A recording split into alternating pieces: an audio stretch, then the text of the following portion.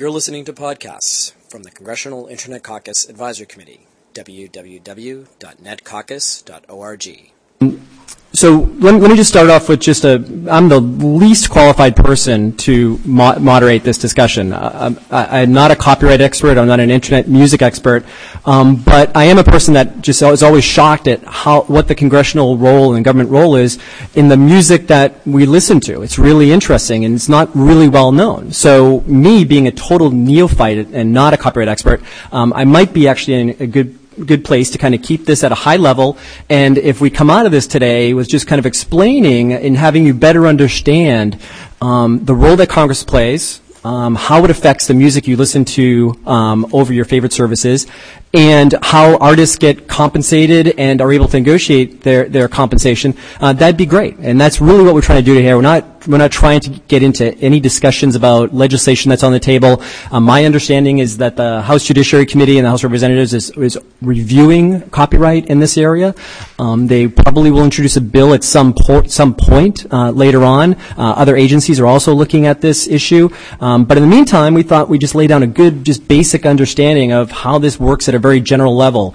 It's entirely possible you could take a 4-credit course at Georgetown or at GW, and the entire semester maybe not really understand this entire marketplace. If you're an economics major, you might want to do your PhD thesis on the rate setting aspect of it alone, and you probably still wouldn't even understand fully this entire complex space. Mike Godwin from the R Street Institute wrote a piece and trying to break down the music rates, and he said that it's fractally complex, and I think that's a really good description.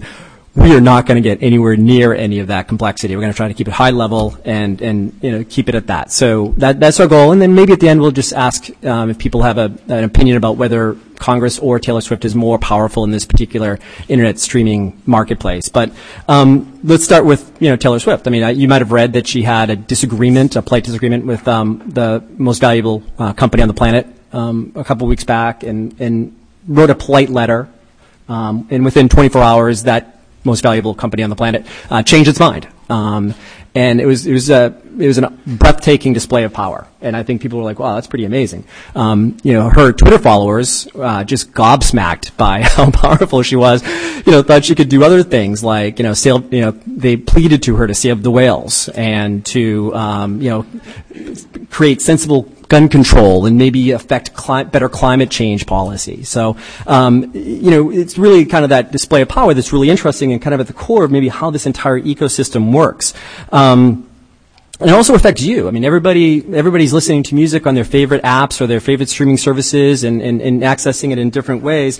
And it really is really kind of immediate to all of you and to the American people. And that wasn't the case, 10 to 20 years ago. So it's really interesting that today we have this really, everybody's invested in this. So we wanted to frame this as a discussion, not to pick a fight, as I said, but really just to show the kind of role that Congress plays in this. So a bit of mangled legislative history. You could go back to the original Copyright Act. You could go back to the Constitution. I'm not going to do that. I'm going to go back only as far as 1995. And in 1995, Congress passed the Digital Performance Right in Sound Recordings Act. It's limited only to digital transmissions. So basically, for lack of a better, internet transmissions, and that's really kind of the scope of what we're talking about today, just internet transmissions. So it created that right in 1995. It was a performance right.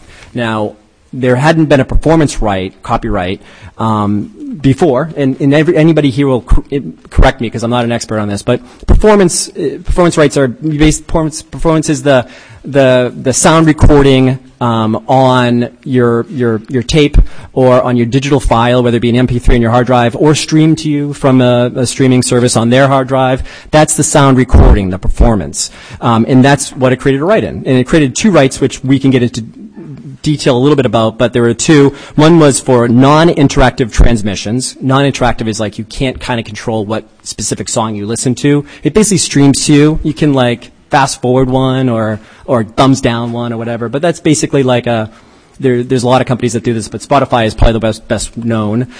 So they have the act requires them those services to pay a statutory license established by a copyright board. So that's one thing. So they control that space, and then also interactive internet transmissions, and that's where you can kind of select the music you want. Pick what types of songs you want that are streamed to you. You don't actually own them, but they're streamed to you. And that's kind of like the Spotify model. There's a few of them that's the best. I think the best well known. And for that, Congress said you kind of have to negotiate a license agreement with the copyright holder. So those services have to negotiate a license. But in 1995, when they passed this act, I mean, we can talk about Spotify, we can talk about Pandora, but what were you doing musically in 1995? A lot of the interns up on the Hill were really busy being born. I don't know what they were listening to. Maybe Baby Einstein, those things that were supposed to make your kids smarter. But generally, it was a long time ago. 1995, there was no internet streaming. If I were to say, who in 1995 was streaming music, no one raised their hand. And even if they were streaming music, it would probably be pirated material, and you wouldn't want to raise your hand anyway. And those were FTPs from like a college server tucked away somewhere. There was no music streaming in 1995. Of course, towards the latter part of that decade, you started to see like more and more sophisticated piracy. You also had the introduction of MP3 players. I had a Nomad. A Nomad by Creative. Other people had Rios. And what you would do is you would take your entire CD library that you'd collected all your entire life and you'd rip it onto your MP3 player that would only hold like 12 songs or something at a really low bit rate. And that was basically the life in the late 90s. In 2001, Apple introduced a massive iPod music player. The first iPod was a 2001, and you could cram your entire CD catalog into the iPod, which is pretty cool. And then in 2003, iTunes Store came out, and you could download songs, one song at a time, like 99 cents basically. Later go then up to 129. But that was pretty cool. But you kind of own that song, right? And that was the kind of the streaming situation or the internet distribution system of the day. And of course, through this entire time, piracy just kept going. I'm not saying that was running in parallel, of course. And then later, it wasn't until later that Pandora and other types of streaming services started coming into the fold. And that, again, those are the non-interactive services where they just kind of stream. You can maybe fast forward one, but you get what you get in a certain genre. And that has grown tremendously over the past several years. And then while this was going in Europe, there was a company called Spotify, and what we would call interactive services where you could select what songs you want to listen to. Spotify was growing in Europe and kind of like finally washed on U.S. shores in 2011. So now we have this really amazing marketplace. It gets more and more interesting. And now what we're going to do is try to explain how Congress has a role in all of this. So I think to start us off, I'm going to go through, introduce our speakers and then maybe ask folks to layer on very, very simply kind of like the different types of roles that government has and how it all works out. And then we'll go back and do it again. Then we'll go to audience questions and answers. And then we'll finally ask the question of who has more power. So, going from to my right, we have Alec French, who's the founder and principal of Thorson French Advocacy. Alec used to work on the subcommittee and the Judiciary Committee on IP issues. He also represents ASCAP, which is an important player in this space. We also have Julia Massimino, who's the vice president of global public policy for Sound Exchange, which is a company that literally kind of was born out of that 1995 act, and she can explain how that happened. And then to her right, we have Karen Erickson, who's with the Future Music Coalition, which is an interesting kind of advocacy group, but also does a lot of education and things like that. And then Jonathan Potter, who is with the App Developers Alliance, and we wanted to have Jonathan Potter here to kind of explain it from like the apps that are on your phone and how you kind of access these internet music services and kind of explain this in a little more detail. My understanding is that Taylor Swift was not available for this panel, which also says these are four really great speakers. We would have to have a panel of like 100 people to represent every piece part of this particular ecosystem, and that's obviously not possible. So we're going to do our best to lay this all down. And if I could just start off with Jonathan, because Jonathan represents app developers, a variety of different companies that I mentioned maybe. And Jonathan, maybe you can explain kind of like the music services that you have in your pocket. How does this all work? And just a really quick overview of that. Jonathan? Thank you, Tim. And thanks to the Internet Caucus for inviting me. In 1995, I was not listening to Baby Einstein. I was actually representing the original streaming music company, which is historically known as Muzak. And Wikipedia just told me that was the first streaming music company. So the first band to stream was in 1993 at Xerox PARC. When they were testing the technology, they brought a band in and streamed it all the way to Australia. So when I think about Internet music, and we're obviously not just talking about streaming, which is considered straight performance, which is radio, if you will. You think about the variety of services that are online today that have come and gone over the years. I group them into 4 basic business activities, and then there's some twists and turns on each one. And Tim has asked me to basically talk about some of the business, and then some of the other folks are going to talk more about the rights and royalties, and then we'll circle around. So to lay out your 4 basic business models, one of them is really just Internet radio. Take your radio station, put it on the Internet, listen to music that other people are programming. Right? At the purest sense of Internet plus radio, think about your local radio station, right? KISS FM or WJFK or whatever it is, and they're just happen to be streaming. That was the original. That was Mark Cuban's second company, the one that now made him the owner of the Dallas Mavericks. And he did very well. He sold that to Yahoo for $6 billion. Yahoo didn't do so well with that one. So that's Internet radio. But then it goes all the way forward to what about people that are only streaming on the Internet, that are only playing music on the Internet? And that's your Pandora model. We can talk about all, what it means to be interactive versus non-interactive, things like that. But at the basic level, think about it as pre-programmed or consumer influenced, right? You can't choose which song you hear, but you can affect it. That's basic Internet radio. Pandora is probably the best model of that now. On-demand radio, think about a jukebox and put that on the Internet. You can specify which song you want to hear. You can specify to shuffle on the Internet radio stream, right? So you go to Spotify, you want to hear a mix of songs that you like, and but you also say mix it up a little bit. Some of that is on demand, some of it is maybe prepackaged, but you can also just take it from your collection. So think about an on-demand jukebox or some mix of that, and that's your on-demand radio. Your next traditional model that has essentially morphed to the Internet and morphed to apps and digital is buying music, right? Some of you were old enough to remember when there were record stores. Tower, Sam Goody. No. Okay. They also used to sell other things, paraphernalia that your parents didn't want you to have, at least in my town. So think about just purchased music. 99-cent download, $1.29 downloads, $8.99 an album, $13.99 an album. So that's at the far end of the spectrum.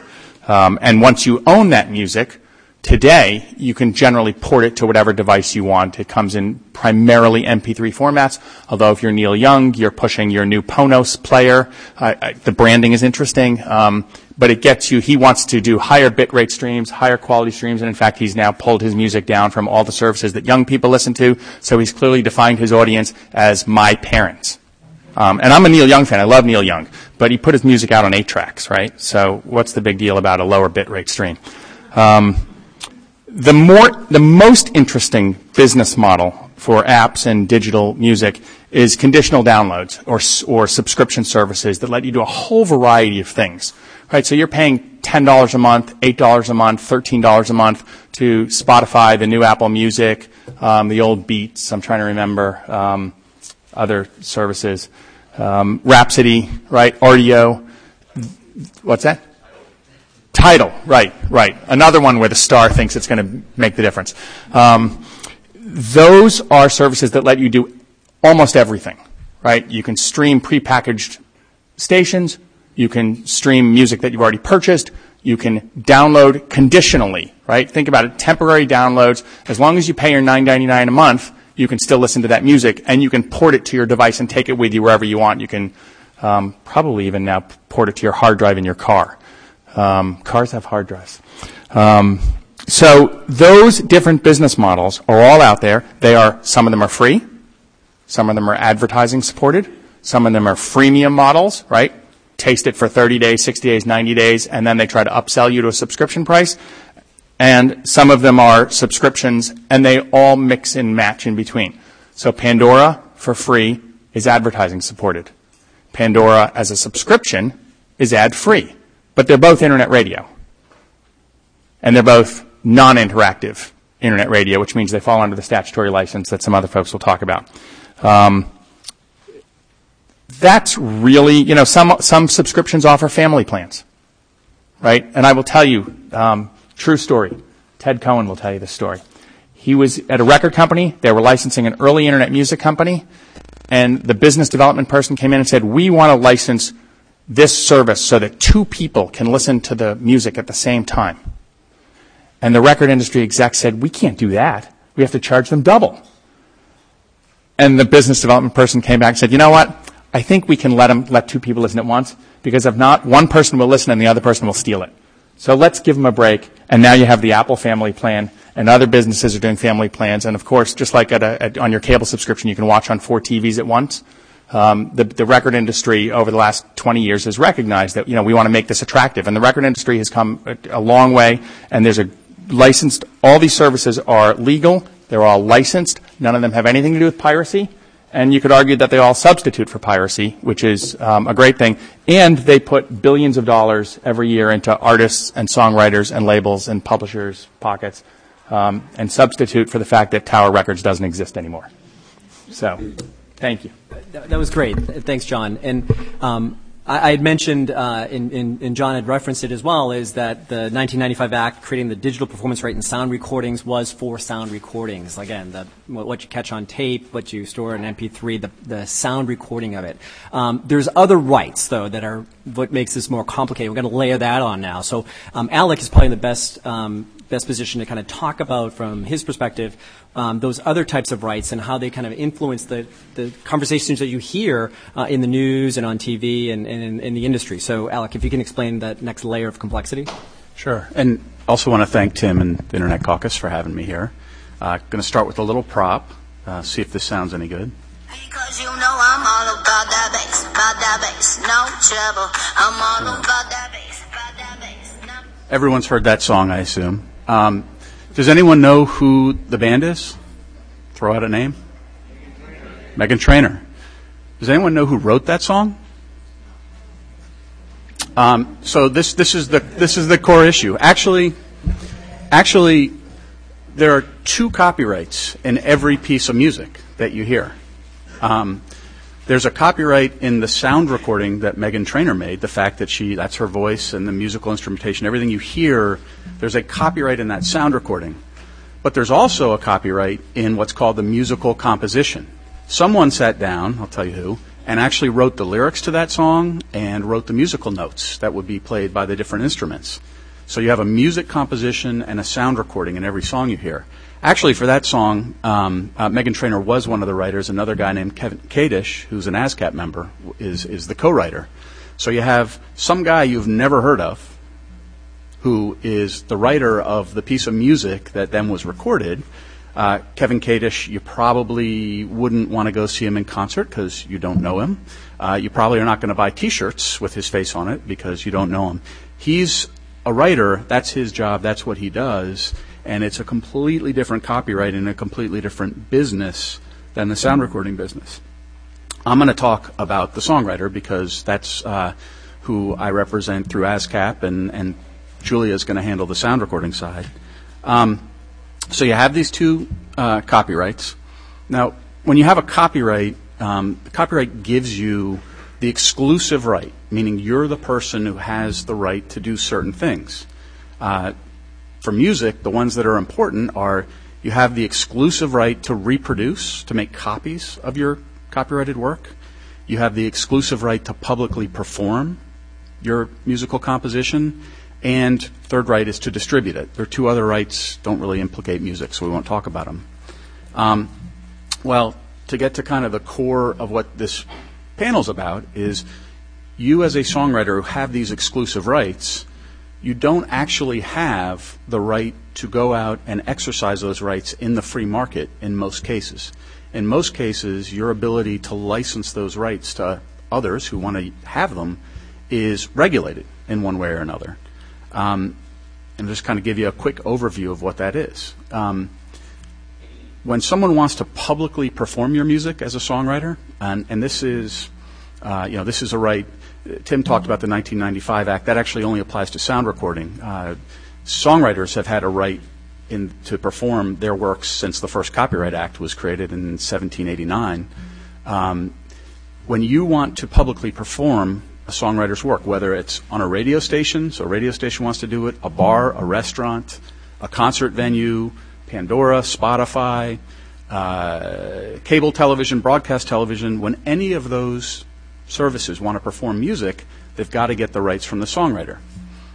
Well, imagine how complicated it would be if a radio station had to go out and find and then negotiate with the songwriters of all the music that you hear on a radio station. Well, Pop 40, maybe it's only 40 songs, but Pandora, it's millions of songwriters. That just isn't an efficient, you couldn't have that kind of negotiation with all the songwriters that are out there. So because names of people you've never heard of, like your example. What was Meghan Trainor's songwriter? Kevin Kadish. I've already forgotten.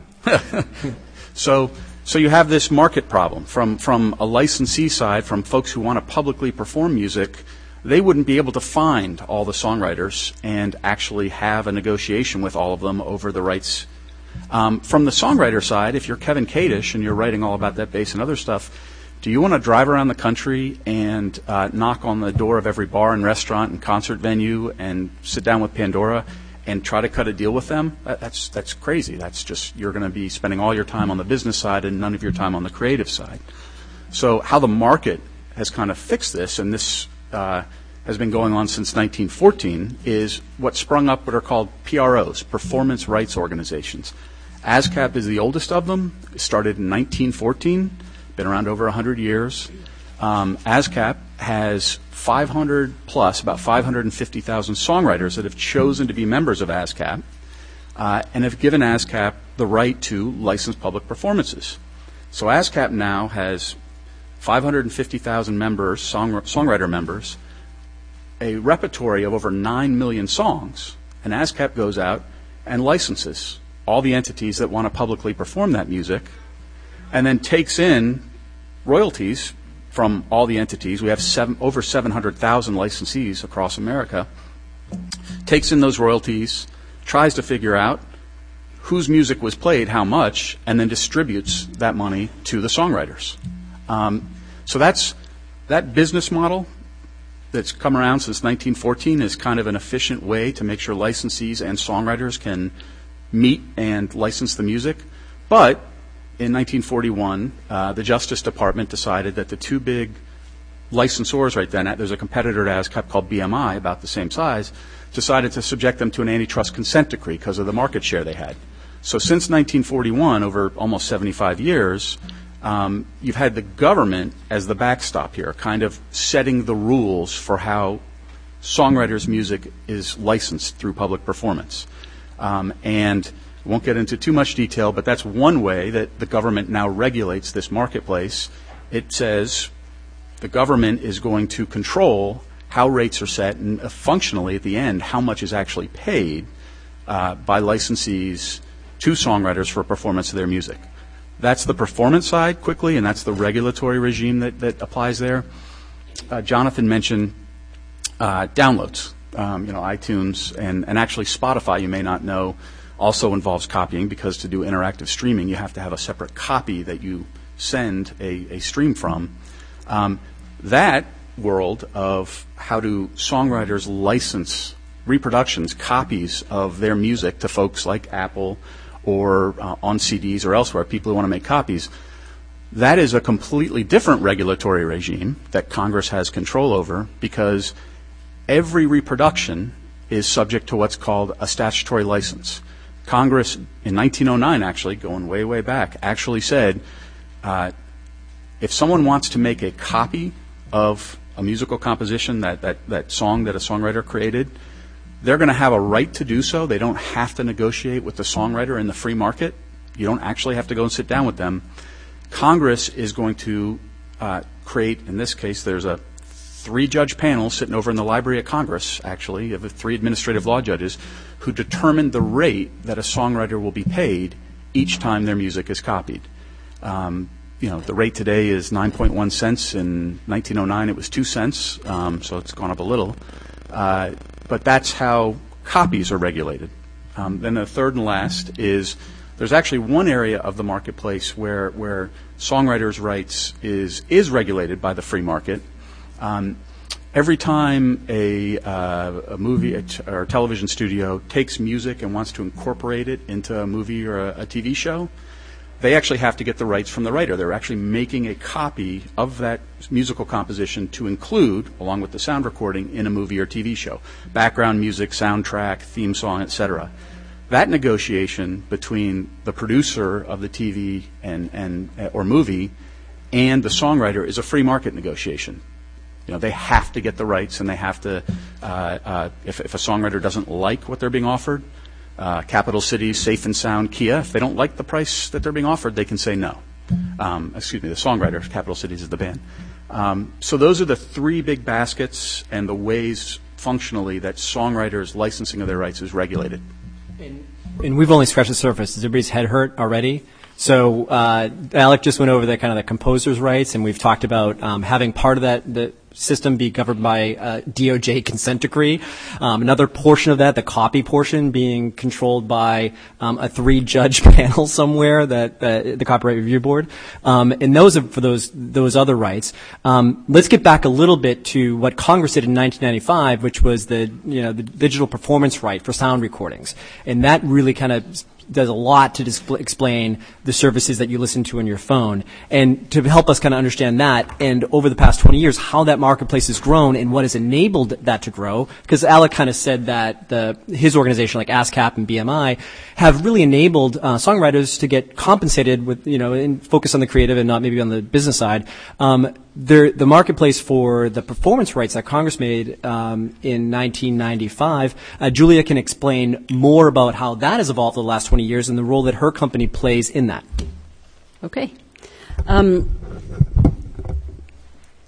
It's funny. So I thought I would have to lay a lot of groundwork here, but you guys have laid a lot of the groundwork for me. So Alec talked to you about the 2 copyrights in every recording that you hear. There's the composition, the notes and the lyrics, and the sound recording. And the sound recording is that recording artist's interpretation of that composition, and then fixed permanently somehow to be a recording. So before 1995 and 1998, before the performance right was created in those 2 laws, there was no performance right for sound recordings under federal law. But suddenly, in 1998, there was, and there was no one to collect the royalties for that performance right. And so, as services developed, and as the need to pay royalties developed, the industry collectively created an entity to collect those royalties, and that was Sound Exchange. So initially, it was kind of this in the corner of an office. A group of people trying to figure out how are we going to do this. As Alec was saying on the composition side, if you have to go to every person who makes a recording and every copyright owner and figure that out, that is very time consuming and complicated, and we probably wouldn't have many of the services we have today if that was the way things had to work. So Sound Exchange was born, and in 2003 became an independent nonprofit collective that represents the entire recording industry. So signed artists, unsigned artists, megastars, local bands, major labels, indie labels. We represent all artists, recording artists, and copyright owners, which is normally a record label, but it can often also be the artist who decides to record for themselves and owns their own master recordings. So And I should also tell you that our board reflects that we represent the entire industry. Our board is half representatives of record labels, indie labels, major labels, and their trade associations, and half artists and their representatives and their and artist managers and artist unions. And every dollar of royalties that's paid through Sound Exchange is split 50-50 between the copyright owners, usually the record label, and the artists, featured artists and non-featured artists. And that is something that is unique, and it is a reason that it is a reason that artists love Sound Exchange. It is a reason that people often point to Sound Exchange as kind of the bright spot for transparency in the recording industry, which is a big issue that a lot of people are talking about right now.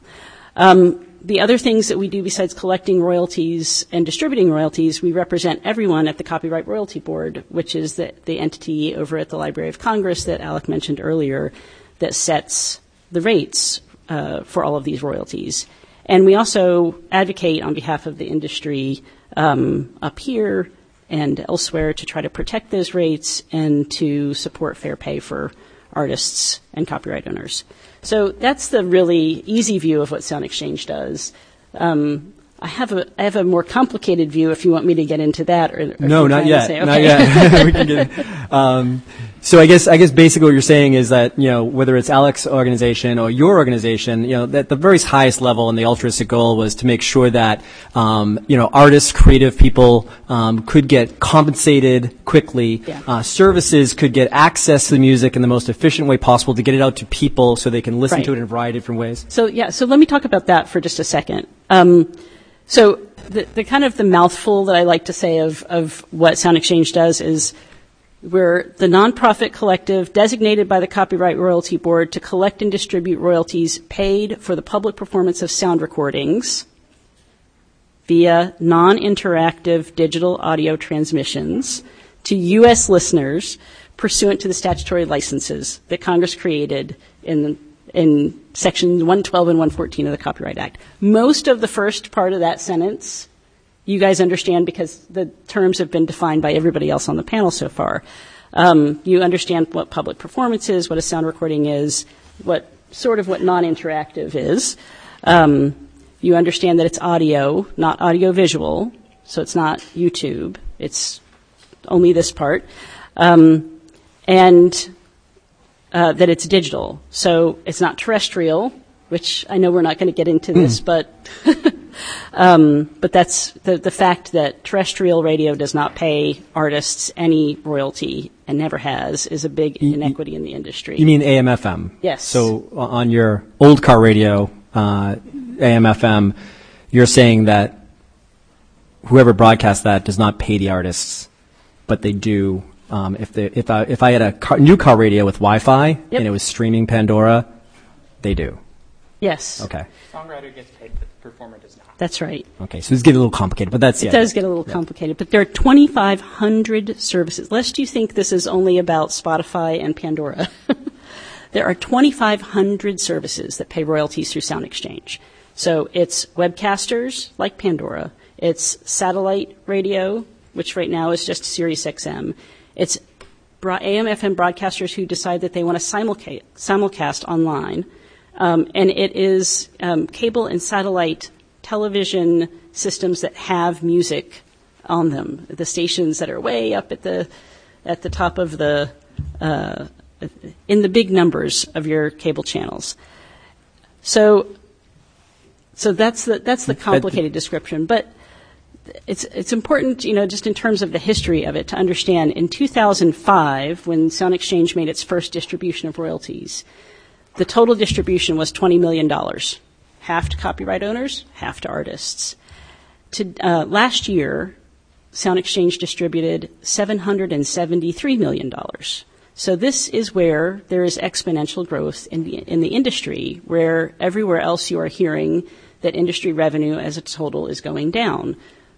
We really are where technology and music meet and where there is growth.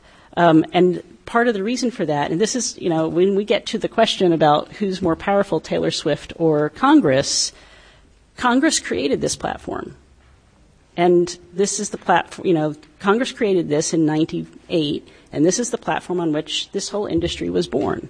And now it is $773 million last year, but this year it'll probably be closer to $900 million for artists and So some definitions of power are just money, right? And Taylor Swift has a ton of it. But Congress so this is one piece, but Congress has just, yielded like $750 million for artists through this system. Right. Okay, so we'll keep that in mind for the later question.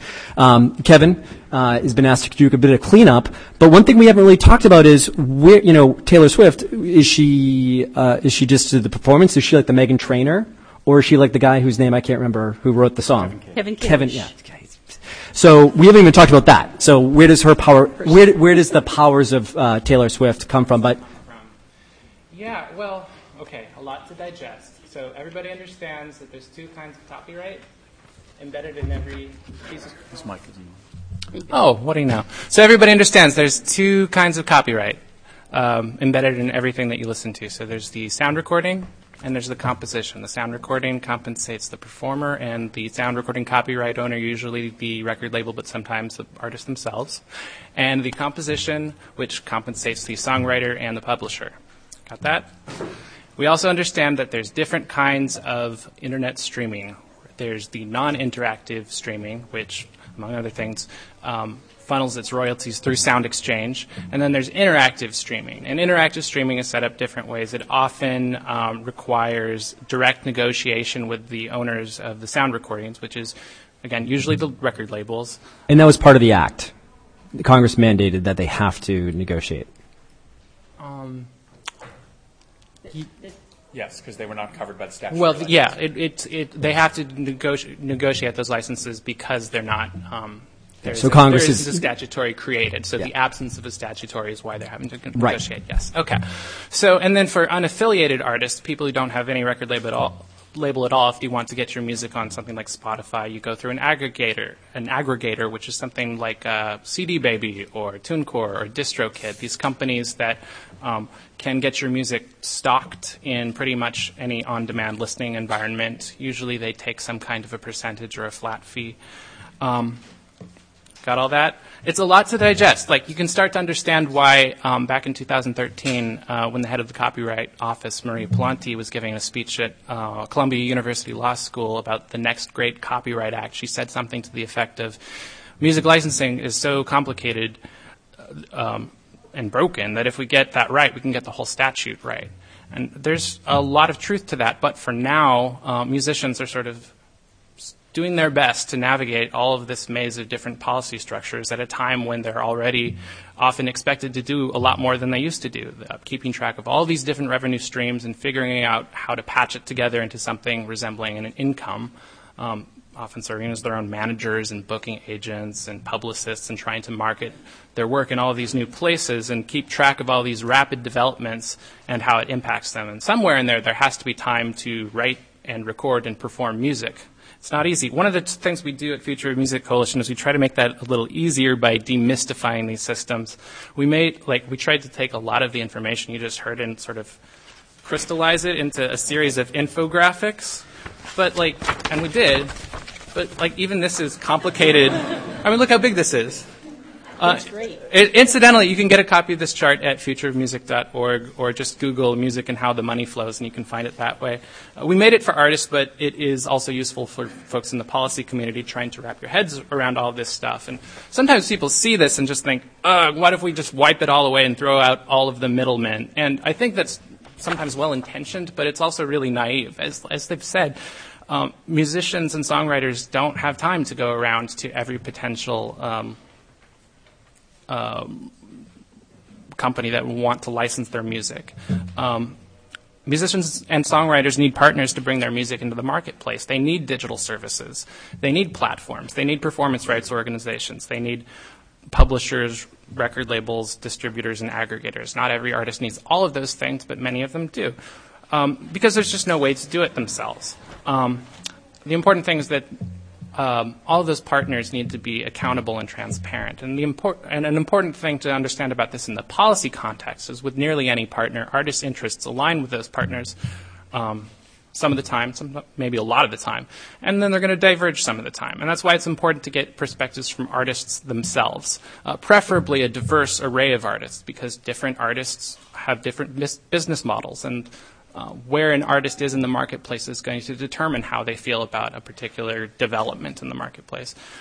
With streaming, different artists have been variously really excited about some aspects of these services, and some have been really concerned and critical about some aspects of the streaming services. And there's a lot of diverse opinions in the artist community because they're working with different expectations about the scale of their potential audiences. They're at different stages in their careers, so their goals are different. Different genres have different business models. But today, rather than get too deep into the content of the different kinds of critiques that have been leveled at the streaming services, I want to offer just a simple way to wrap your head around this stuff and give you a framework for how to think about music policy generally. So if the question is, what do artists need from streaming music and how do the decisions made by Congress impact them?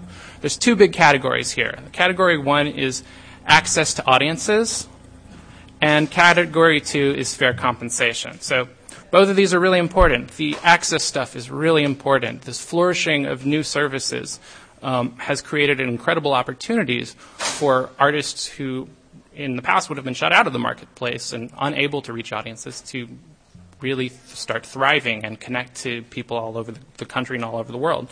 Equally important is compensation, and there are some serious questions we have to ask about how the economics work out, especially for artists who don't have the kind of mass scale reach and ambitions that Taylor Swift does. And it can be difficult for Congress to really know what the impact is going to be. In addition to all these licensing questions and the structures that are set up to allow for these different services, there's this larger policy background of decisions that Congress is involved in that has impacted the way that the streaming music landscape looks now. So I think I'm as far as running out of time goes, sure. I think we got a good baseline going. Great. We haven't gotten into what Taylor Swift is beyond this omnipotent being. Is she a composer? Does she own her sound recordings? Sure. Is she, who is she? What is she? So where does her power come from?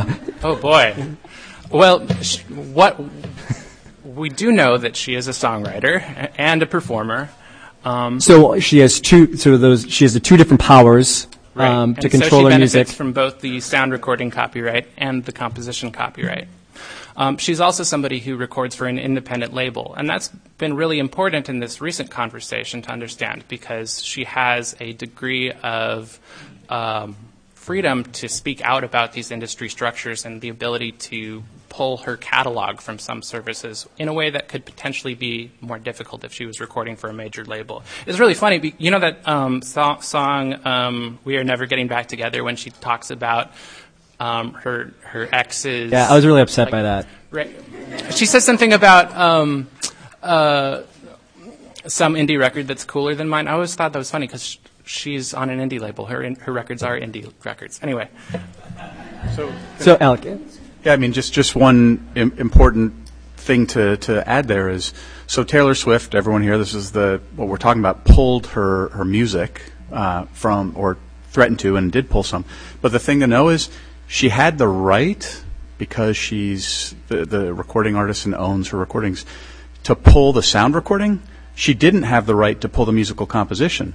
So if someone else wanted to record the song you just mentioned, that's a Taylor Swift song, and put it up on Spotify or Apple or wherever, she wouldn't have been able to pull that off. Because, again, she's a member, I think, of BMI, and they're subject to a consent decree, and they have to give a license. So just to clarify, she could pull her sound recordings, but she wasn't able to pull her compositions. So her powers are limited. Yeah. By what? Why wouldn't she be able? Why wouldn't she be able? What is limiting her power in that particular instance? What's limiting her power is that the federal government has said that through the consent decree, any member of BMI or ASCAP, and that's the vast majority, okay. of 90% of songwriters in the U.S., have to license any service that asks for a license, even before there's a price set Okay. or a negotiation for a price. So in Spotify land, if that's like, she has power to pull her songs from Spotify. Not the musical composition. Okay, but the performance. Yeah. Yes. Okay. Can she pull her songs from a non-interactive streaming service land like Pandora? The sound recording, but not the composition. Not the sound recording. No, because we didn't talk much about what the statutory license means, but in the land of Pandora, Which is a magical land. Hypothetical. land of Pandora, where they are relying on the statutory license. The statutory license gives them access to every piece of commercially available music, as long as they pay the statutory rate assigned to them, and we can talk about, I think at some point we're going to talk about that a little bit. Okay. And no, the artist does not have the right. So Congress gave that invincibility to Pandora against Taylor Swift. Not just to Pandora, comes but at a yes. price. It's to other streaming. It comes at a price. comes at a price. Oh, so get the price. And so we're just only scratching the surface about that. But those types of things, we could go through each service and talk about, whether she can, and then even experts can get confused about that stuff. There's a chart that Mike Godwin put together. It was like everybody's done a chart about like rates and how much this entire ecosystem is dictated by the rates that they charge, and what's is there a fair market value? Is it other types of economic analysis that yields? This would make your head hurt, even more so than the chart that Kevin had. Rates is also heavily regulated by the government, the government is involved in different ways that can kind of control how these rates are. It's not just fair market as you would on an open market, right? That's right. So the rate standard is so there's a statutory license. I know. It's $12.50. Here we go. Look, if you want to start a digital streaming service in the United States tomorrow, anybody in this audience decides they want to start a digital streaming radio service, you have two choices. You can go to every this is just on the sound recording side. I will let Alec has talked about on the composition side. But you can go to every record label or every copyright owner and try to negotiate a rate with them. And for those that you can start your service with whomever you're able to negotiate a rate with and figure it out and create a back end and a way to pay all of those people. Or you can go to the Copyright Office. You can fill out this one-page form that has 8 questions on it, some of which are multiple choice. Give them a $40 check. And you then have access to every piece of commercially available music ever to use on your streaming service. And the next thing you do is you call Sound Exchange.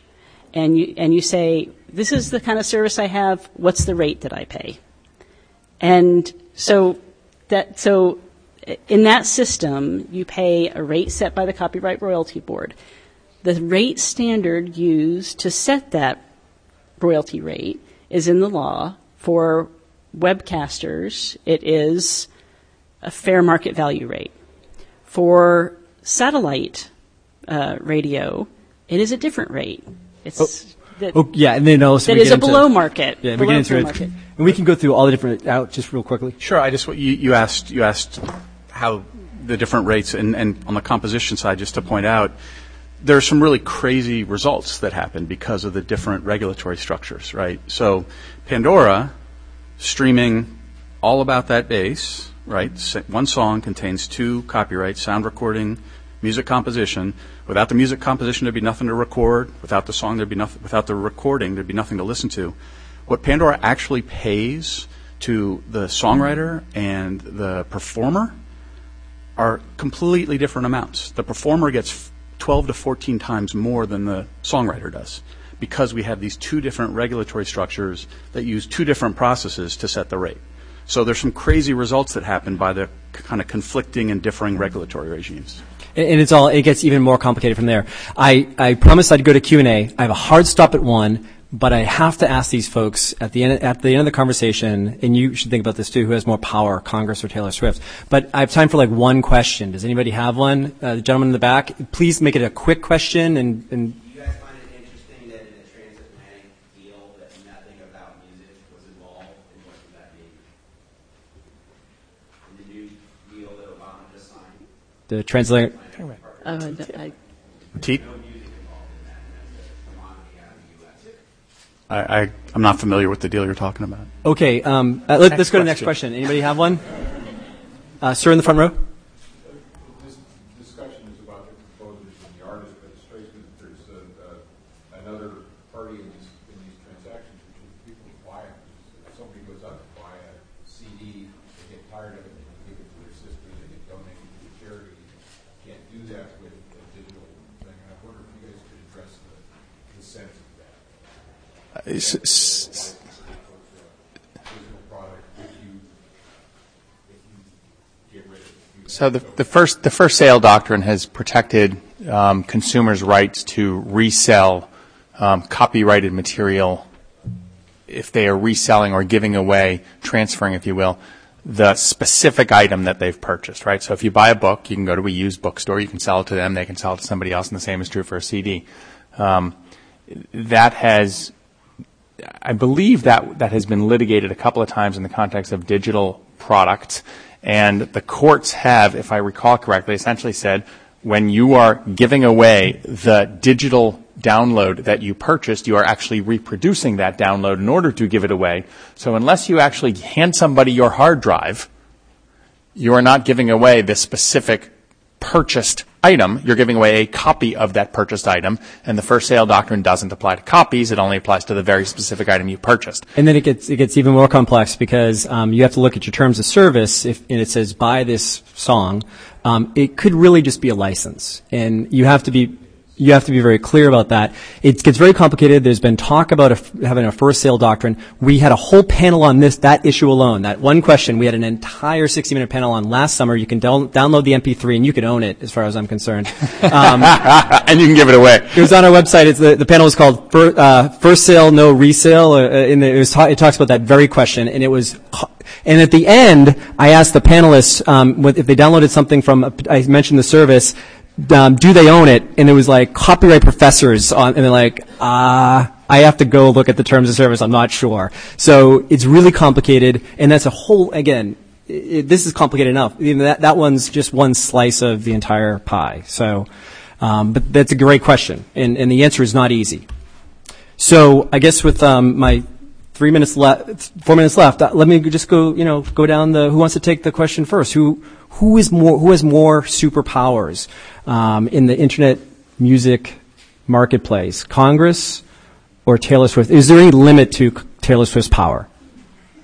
Well, I think Alec laid out, what the limit there is. While there is a statutory license, there is a limit because she can't take her recordings off of services that are using the statutory license. But if you want to take a crack at the rest of it. Sure. So on the composition side, clearly the government's more powerful. The government tells her she can't take her music off from as a songwriter. Well, she joined ASCAP or BMI. That was her choice. So she doesn't have to join one of those services. Because she actually probably could afford a bunch of salespeople to go around and license every radio station if she chose to. all 700,000. So that's true. She could also go to CSAC, which is not covered by a consent decree, and which now owns the Harry Fox Agency, and we can bang our heads some more. Because she is uniquely powerful, she could, just because of her sheer scale, she could rise above that particular regulatory environment. Well, any songwriter can choose CSAC, which is an unregulated, non-consent decree. Actually, CSAC is an invitation-only BRO. Not anyone can join. Okay. They decide who. I bet they'd give her an invitation if she wanted. But going back to Taylor Swift, she obviously is tremendously powerful in getting the message about supporting fair pay for artists out there. And Congress right now is looking at copyright issues, looking at music licensing issues, and we spend a lot of time up here talking about, look, there's one basic thing that we should do in music licensing reform. You should make sure that artists and copyright owners have the opportunity to get fair market value for their work. And that's the same thing she's talking about. Just beyond her rights in her music, she has influence. Yes. So if she wrote, similarly, she wrote that letter to the most valuable company on the planet, if she wrote a polite letter to Congress, would they turn around in 24 hours? I don't know. There are people in this room we could ask. I don't know. We write a lot of polite letters to Congress, and they haven't worked yet. So polite letters are always best. It's important to understand, at least with the Apple thing, the rest of the independent sector had done a lot of the groundwork for Taylor Swift before that letter was published too, and we should recognize the power that the independent sector has as well. I used to think Taylor Swift was an omnipotent until she got stuck on that elevated stage thing out at Nationals Park on Monday night. But she couldn't just fly off of it?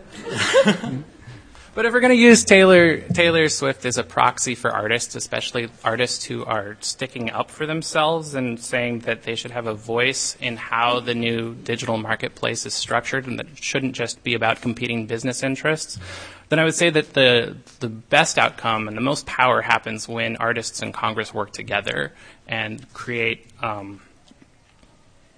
some ongoing working relationships to establish some dialogue and craft some collaborative policy solutions. That's democracy, and that's where the real power comes from. Jonathan? I think the most powerful recording artists are the ones who can stop presidential campaigns from using their song without their permission, which we seem to have a problem with.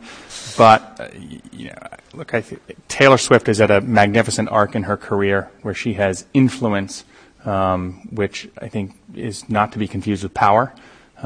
So she certainly has. She can't undo the statutory license, and the statutory license pays her the very same amount per stream that it pays an indie artist who nobody's ever heard of for one stream to one person. So that's a pretty interesting limitation on power also. So, if I may jump into this, I think if you think about how the American public responds to those two different entities, in poll numbers, right? We can look at the polling for the United States Congress and what kind of lyrics they put out. It isn't so high, right? But I think, in poll numbers in the American public, I think Taylor Swift is clearly the winner in that one. But it's a really interesting question. Hopefully this served as kind of a baseline for, as Congress starts reworking some of these things and looking into them, hopefully this will be a baseline of understanding a little bit of that. You really have to get a PhD or take semesters of school for this. It's really complex, but hopefully everybody's invested, and hopefully Congress can come to a decision on things that are coming down the pike. So I want to thank the panelists and thank everybody, and thanks everybody.